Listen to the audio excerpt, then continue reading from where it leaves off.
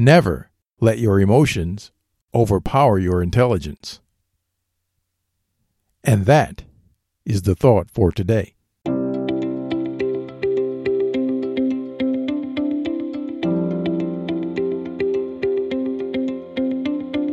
Welcome to 7 Good Minutes.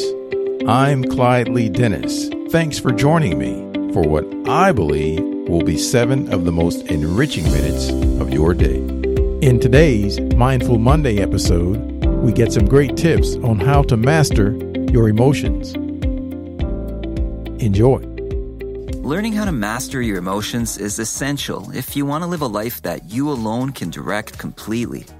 Having absolute control and power over your feelings in any given moment is one of the greatest skill sets you can master. It's important to realize that whatever emotion you feel, you're not feeling it because you have to. You're feeling it because you choose to. That's right.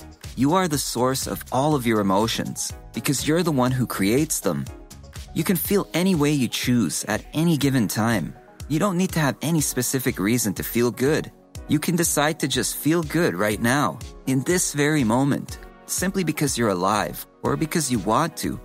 Having said that, there are 3 individual forces that influence the way you interpret and determine what you feel. These 3 forces have the ability to create any and every emotional state. If you want to learn how to master your emotions and choose which ones you feel consciously, you must first learn to understand these forces and how to use them to your advantage. Number 1. Physiology. Whatever you may be feeling right now is directly influenced by how you move your body. For example, keeping your head down and avoiding upright posture would nudge you closer to feeling depressed. With this in mind, whenever you feel negative, you can hold your head up high, pull your shoulders back, and take some deep breaths. The ability to put yourself in a resourceful state at will is a trait we all have. Using your physiology to determine your state of mind will help you make stronger decisions and improve your confidence. This will help keep you calm when you have to make a decision in an uncertain situation. Number 2. Language. Language is something that comes in various and extensive forms, and one of these forms is your inner monologue, or the things you say to yourself mentally. Language can deeply influence your emotional state. For example, asking yourself, "Why does this always happen to me?" will create a negative state of mind. But if you were to ask, "How can I benefit from this?" then you would see that it provides a more positive state of mind. The words you speak are constantly playing a key role in your personal interpretation of a situation and how that situation will affect your emotional state.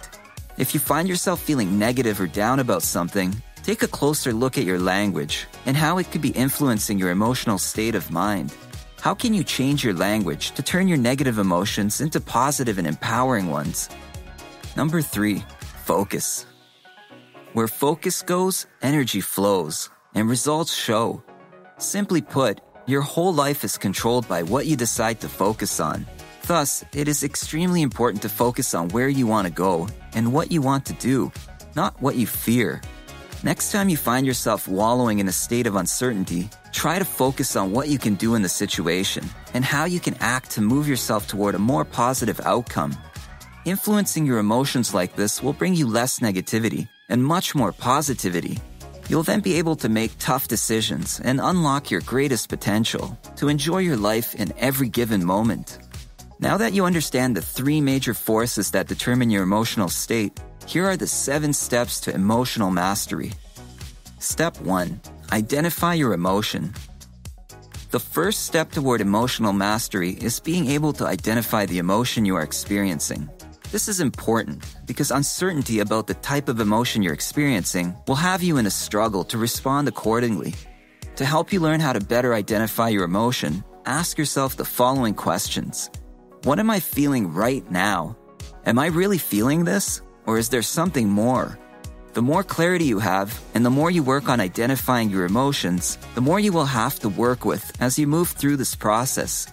Step 2. Appreciate your emotion. Resisting the emotion you feel is not healthy and can prove to make things a lot more difficult in your day-to-day life. In fact, resisting your emotion can cause uncertainty and prevent you from using the emotion to your advantage. On the other hand, appreciating the emotion you experience can help turn it into something you can use and work with as you move forward. Thus, openly acknowledging your feelings and searching for their potential meaning and significance is truly important. For example, maybe something suddenly came up and made you feel frustrated or stressed. Instead of fighting the frustration, try to acknowledge that you're frustrated and what specific circumstance made you feel that way. Once you are able to acknowledge your emotion and openly study it, you will be ready to move on to the next stage. Step 3. Analyze your emotion. One of the most important things you can do at this stage is get curious. Curiosity opens new doors to different perspectives and opportunities. It helps you gain unique insight to your emotion and the circumstances you find yourself in. Becoming curious about the emotion you're feeling may lead you to ask yourself the following questions. What does this emotion offer me? What is this emotion's true value? In what ways does this emotion serve me? What can I do to make things better? How can I get the outcome I want? What do I really feel and desire? How can I learn from this to better my future? It's important to remember that emotions are felt for certain reasons, so you're likely feeling this emotion because it will beneficially serve you in some way. Emotions can teach you valuable lessons about yourself and your circumstances. Therefore, you must be open to finding necessary answers to help you insightfully overcome the emotional roadblocks you are working through. Step 4. Get confident that you can handle emotion. If you want to gain more control over your emotion, you need to learn how to be certain and consciously choose the emotional responses you experience while moving forward.